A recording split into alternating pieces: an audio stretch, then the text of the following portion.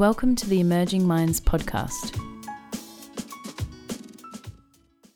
You're with Sophie Guy, and this is part 2 of a conversation with Ben Rogers about regulation and how understanding what is happening for children at the level of their body's nervous system can support healthy development and well-being. Today's episode begins with me asking Ben to flesh out an example of what co-regulation would look like in the moment with a toddler who is very upset.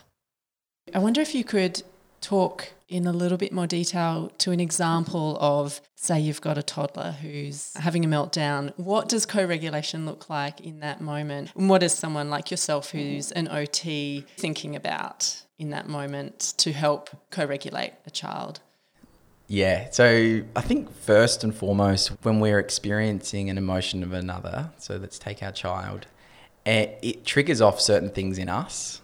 And often they're unconscious, and I've experienced this firsthand. So there's a level of self-awareness you need to bring to that interaction first and foremost, for whatever it is. So being regulated in ourselves is the key first step. So noticing what that's triggered off in me, which happens in a microsecond. But if you can stop and reflect and say, okay, I need to respond opposed to react to this. And even the word, when you think about discipline, it means to teach. And often we might be looking at discipline and in a more behavioural kind of perspective and trying to teach by correcting behaviour. But the real teaching in those moments is around supporting the emotion underneath the surface. So can you use your tone of voice, and can you use just really simple language to help name that emotion? I know Dan Siegel's work has been brilliant for this in helping a lot of people understand that, name it to tame it, or connection before redirection. And I find just body posture and positioning is really helpful as well. So if I'm standing up, I might just crouch down and just be there. I think being with is a really good description of how to support those emotions. We want it to finish quickly because we don't like the unpleasant experiences that it brings for us. But if we can hold that space, if we can name, if we can be a safe person, it can pass quickly. And then each time you kind of experience that, hopefully it's a bit easier. But the developmental lens adds a whole nother layer to this. I've got a 2-year-old at home, and it might be 1 out of 20 times where that for me is working effectively, and other things might be coming into it where he's hungry or he hasn't slept the night before. So as I mentioned, the nervous system is a complicated and integrated process, but there are some things that you can do to support from a relational perspective. Mm-hmm. Yep. And I wanted to pick up as well on, you talked about how understanding regulation and this sort of level of the nervous system can be helpful for understanding children's behaviour. And so how does this understanding sort of reframe or bring a different way of understanding children's behaviour? And obviously, that children's social and emotional difficulties are on the rise. Children are presenting to different health professionals or being picked out for having emotional and behavioural problems. How does this understanding of regulation help to make sense of that? A good visual representation of behaviour is the iceberg that a lot of listeners might be familiar with, where we have the visual kind of iceberg above the surface that we can see really clearly. But what we can't see, and often the case with icebergs, is the mammoth amount of ice that's underneath the water. And this is really a good way of describing what's kind of driving up those behaviours. And so regulation sits as the kind of foundation for that in many ways. And if you take an example of the levels of arousal that we've talked about and layer on someone like Stephen Porges' work, it really helps us to understand how adaptive responses are built in order for us to engage and behave in our environment. And so first and foremost is this social engagement green zone that I've referenced. So we know a child is feeling regulated when we're kind of observing them playing, we're observing them settled, they're calm, they're curious, and there's other kind of skills and cognitive functions that are happening in that space. But when a child senses danger in that perceived kind of sense, it doesn't have to be something that we can see, it's actually in how they perceive their environment. Naturally, what's going to happen in terms of an adaptive response to the nervous system is it'll move into more of a mobilized state. So it will either move away from potential stimulus or threat or move towards in terms of fight mechanism. And when you're looking at from a behavioural perspective, certain things you might see during those moments is frustration, irritation, anger, rage, really heightened, stresses and reactive states. And I think what Stephen Porges does is introduce the third kind of perspective of this is when we move really into our most heightened state of arousal, when we can't get away and we can't fight, what does the nervous system do? And it shuts down. And this can be a behaviour that's often missed. A child that's flat, depressed, numb, dissociating, in this kind of shutdown response where we move from what we call sympathetic arousal into a parasympathetic response. And in those moments of shutting down, it's a way of us coping with what is a really significant stressor. And so as a practitioner, you're looking for all of those kind of triggers or visual cues and what the child's engaging in to have an idea of what might be happening in their nervous system. And obviously there's a lot of different frameworks of perspective that can help understand that child, but regulation gives, a neurobiological perspective on behaviour and what's happening in those moments. Mm-hmm. The next question is around what does it look like when a child has difficulties regulating? We've been talking around it and you've given quite a few examples already. So for children that have difficulties regulating, it depends on what the task is that they're engaging in. For a child who's experienced trauma and being in a stressed, heightened state has been really important to keep them alive, to keep them safe. Now, that's a really functional, important way that the nervous system has helped to understand its environment and engage in that environment. But when we think about if a child has difficulties regulating, we often think of it in the context of them engaging in learning or social engagement. And so a child that transitions from a really heightened home environment where those things are happening into a learning environment, it's really tricky for them to switch in and out of those modes. And even the fact how the nervous system works when we're in a heightened state of arousal, if we're looking at a neutral facial expression, we're going to misinterpret that as being dangerous or someone that's angry. And even the way we process sound has changed as well. So for those children that have difficulties regulating, you're going to see more hypervigilance, you're going to see more heightened arousal states, which include movement, you're going to see more agitation and frustration. And that's really an indicator that this child might be needing something to support them to feel calm in those moments, whether that's access to a safe space in the classroom, whether that's a movement break. A classic one that you might be able to give to a child when you're holding the space of 30 other kids is allowing that child to take some heavy library books to the library as part of a job that they have. And I know it seems simple, but giving them a way of accessing an environment that's free of sound, giving them access to movement, as well as that heavy work that we reference with, loading it up with books, allows them to regulate and have that opportunity to regulate.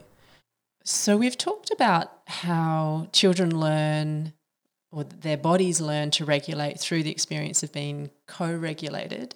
And within the mental health field and thinking about children's mental health, we often hear about this idea of self-regulation as well, and that the developmental task is to develop self-regulation. Could you talk a bit about that developmental process and that sort of transition from co-regulation to self-regulation? I mean, when should we be talking about a child being able to self-regulate? Self-regulation is really the panacea of regulation, isn't it? It's where we want to get to even as adults. And I know for me, even I sometimes don't access the self-regulatory tools I need to feel calm and regulated. So for children, as I mentioned earlier, co-regulation is really that key foundational piece for them. And for many, many, many years through in utero, even mothers passing on messages to children about what the environment is like if there's increased stress there or other things. And so co-regulation happens through that utero, birth, childhood, adolescent, early adulthood process. The first part of that, I think, is really about understanding and limiting the environmental stresses that might be impacting regulation. So as OTs, we work a lot with children who've experienced sensory processing differences, and these are children who might have difficulties processing sound, have a low threshold for visual stimuli, and other factors in which they interpret the world around them in a different way to others. And I think that understanding of the environment and certain triggers is really important to helping a child to then be regulated. And when we think about self-regulation and any task or tool that we're learning for ourselves, we need to learn and practice that when we are in a calm and balanced state. If we're when we're in a heightened state of arousal, it's really tricky to learn new skills because our brain isn't able to access those tools and resources. So I think first and foremost, understanding the environment and what's triggering off a stress response for a child is really key. And then can we find a way of helping that child make sense of that experience, to build some level of self-awareness in what's happening for them? And as I talked about, the body mapping is a good example of that, where a child might start to talk about and give labels to what their experience is. I know the Zones of Regulation is a great program for children which helps them to give names and labels. It talks about the various zones that I've referenced today. And then the other factor there is, once we've looked at the environment, we've looked at self-awareness, is finding the tools and approaches that they can use in those moments before they move into the red mist or the storm comes, as children have labelled it in the past, and help them to regulate in those moments. I think thinking about those approaches, the breath is talked about a lot, and I think that's a really powerful tool that anyone can use to self-regulate. It's something I used before talking in this podcast. And often we talk about the importance of diaphragmatic breathing, which is really important, taking nice deep breaths. But what happens when we get into really stressed or heightened response is that we tend to hold more tension in our body, our breathing positioning changes. And if we can breathe out, it actually talks to our vagal tone and allows us to calm down a lot more.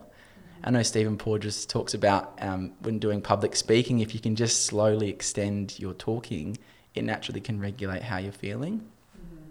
But even something as simple as 3 in, 7 out breathing is really helpful, where we breathe in for 3, as well as anchoring our attention on the counting, and out for 7 can be really helpful in regulating the nervous system. Mm-hmm. So for kids, we can teach them this at a young age. And as well as layered on this is our thinking, because we do have this primal response, as I've talked about from a physiological point of view, but also that comes with that is these kind of patterns of thinking that are related to certain experiences that can perpetuate in our mind. So any tools that we can use to identify with those thinking patterns and redirect or reevaluate or anchor on our attention or the present moment can be really helpful in teaching children how to self-regulate. So mindfulness-based programs are a good example of that. Mm-hmm. But we would be talking about older children here, wouldn't we? I guess I'm mindful that I sort of have observed or heard people reflecting on this space a bit and saying that we've perhaps emphasised self-regulation a little bit too much too soon, and it's important to get across that message about a child learns to self-regulate through the experience, having many, many repeated experiences of co-regulation. And in fact, that our nervous systems aren't fully formed when we're born. So in fact, we are evolutionarily and physically designed to come out, caregiver waiting for us to do this regulating thing. Yeah, absolutely. I think coming back to the importance of co-regulation and what that means, we've referenced some tools and approaches that we can use with children to help them regulate. But really, if we're looking at one key approach, it's using ourselves to co-regulate with those around them. And that can happen as a parent, as a practitioner, as a person, engaging in the world around us, is that we are social beings and we're built to engage with others. And I think if you layer the whole COVID environment at the moment and what's happened, it's really shut down a lot of that kind of social engagement and reciprocity that we naturally share with others. So the more that we can be with others' emotions as a parent or even as an educator or practitioner, the more children begin to understand that it's okay and safe to have these experiences and learn just at a foundational level what it's like to hold all of that. And yeah, so I think obviously agree with you in terms of co-regulation being the foundational piece, the take-home message from this podcast, I guess, in many ways. Mm-hmm. Is there something you want to say? Because in the back of my mind, I'm well aware that depending on the experiences we've had, and many of us have not had necessarily the best experiences of being co-regulated ourselves. And I think it's fair to say that a lot of us walk around quite afraid of being in the presence of other people's emotions.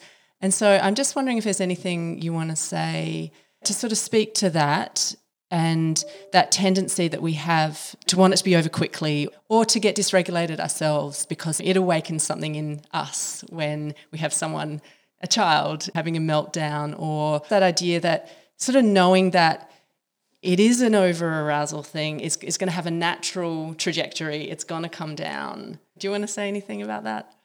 Yeah, it's such a good question, Sophie, because for parents, and I think about this for me, when I'm responding to or co-regulating with my little boy, it's highly likely that it's going to be causing some level of dysregulation in me. And so the task in many ways for us as parents is to learn the tools and strategies to be able to hold that in ourselves and to find some kind of neurological space to then be self-aware of that and then respond in an attuned way. Because it happens in these micro moments of stimulus, crying. The other day he knocked his plate off the table onto the floor.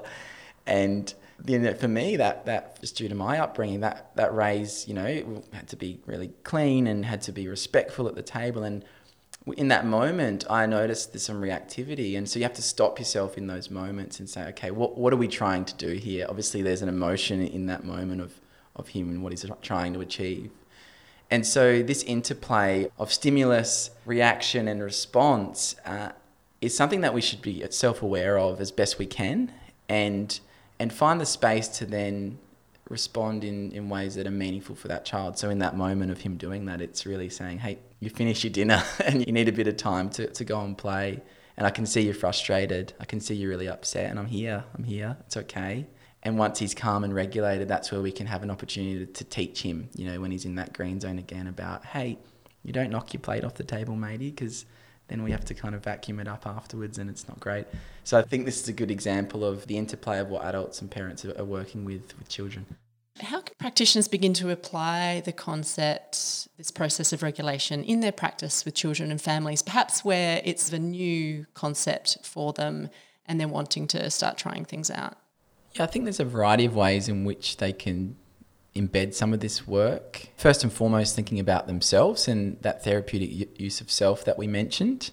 How are they using their facial expressions, their tone of voice to convey safety in the interactions that they're having with a child or family?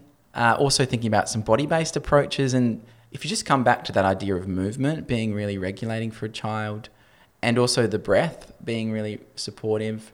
One of the most favourite activities that kids engaged in sessions with me was, as they reported, was the cereal box. You'd cut a roof off a cereal box, you'd have a couple of straws and a table tennis ball, and you'd just play table tennis soccer in between, the cereal box. And so starting a session like that was really effective because no matter how the child kind of came into that session, we would have that fun, engaging relational activity that involved using the breath. And also this idea of just other little micro moments in the day where we can kind of feed children's need for movement or regulatory inputs. For me, I'm in this podcast, in between our breaks, I'm using a Camelback drink bottle, which is naturally regulating for any adult or child. It's the bite, suck, swallow synchronicity, which is naturally calming. And so you can have that as a child, as a student on a desk at a school, and that can really feed your need to move and help you to stay regulated throughout the day. The final piece of this is thinking about our environment. How do we create predictability and familiarity in our environment to support the nervous system to feel calm? I talked about that concept of neuroception earlier, and that never switches off. We're always scanning our environment for danger. And so when things are predictable and familiar and there's routines in place, that neuroception is able to turn down to a low level because I know what's going to happen. I know that teacher, I know how they're going to respond, or I know that person in the environment because I know what they do. And so that really allows a child to manage the stress that they're probably coping with in other areas as well, potentially, to not have to worry about those things from a neurological perspective. Any other examples? For practitioners that are listening and thinking, gosh, there's lots of information in this podcast and I'm not sure where to start, I just come back to the therapeutic use of self and how you use yourself in the interactions. That's a key thing to take away from potentially this podcast. Yeah, and maybe I could just pick something up. Could you talk a bit more about why is that therapeutic and what is it about our voice and our facial expressions that's important for regulation and for calming the nervous system?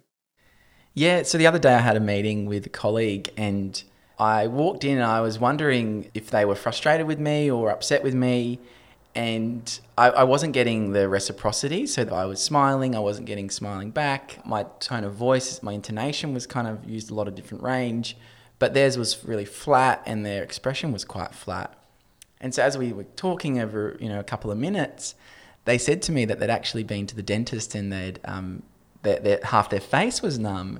And so I think that's a really key example, because in that first 2 minutes, I noticed that my level of alertness slightly increased, and there was a bit of a stress response as I interacted with them. And so that's a really, good practical example of the importance of reciprocity and what Stephen Porges talks about, safety cues.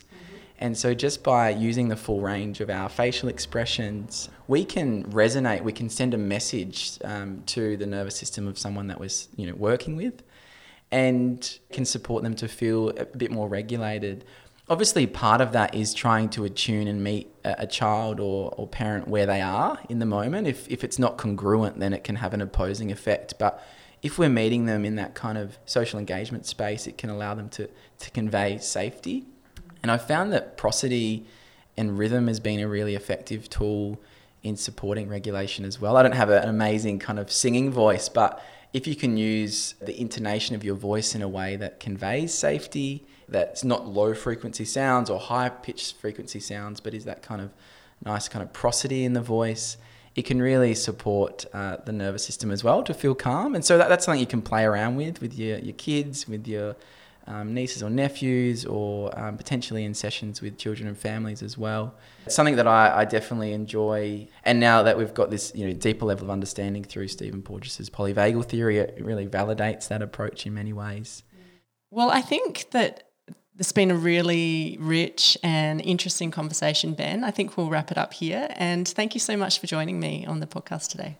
Thanks, Sophie. Visit our website at www.emergingminds.com.au to access a range of resources to assist your practice. Brought to you by the National Workforce Centre for Child Mental Health, led by Emerging Minds. The National Workforce Centre for Child Mental Health is funded by the Australian Government Department of Health under the National Support for Child and Youth Mental Health Program.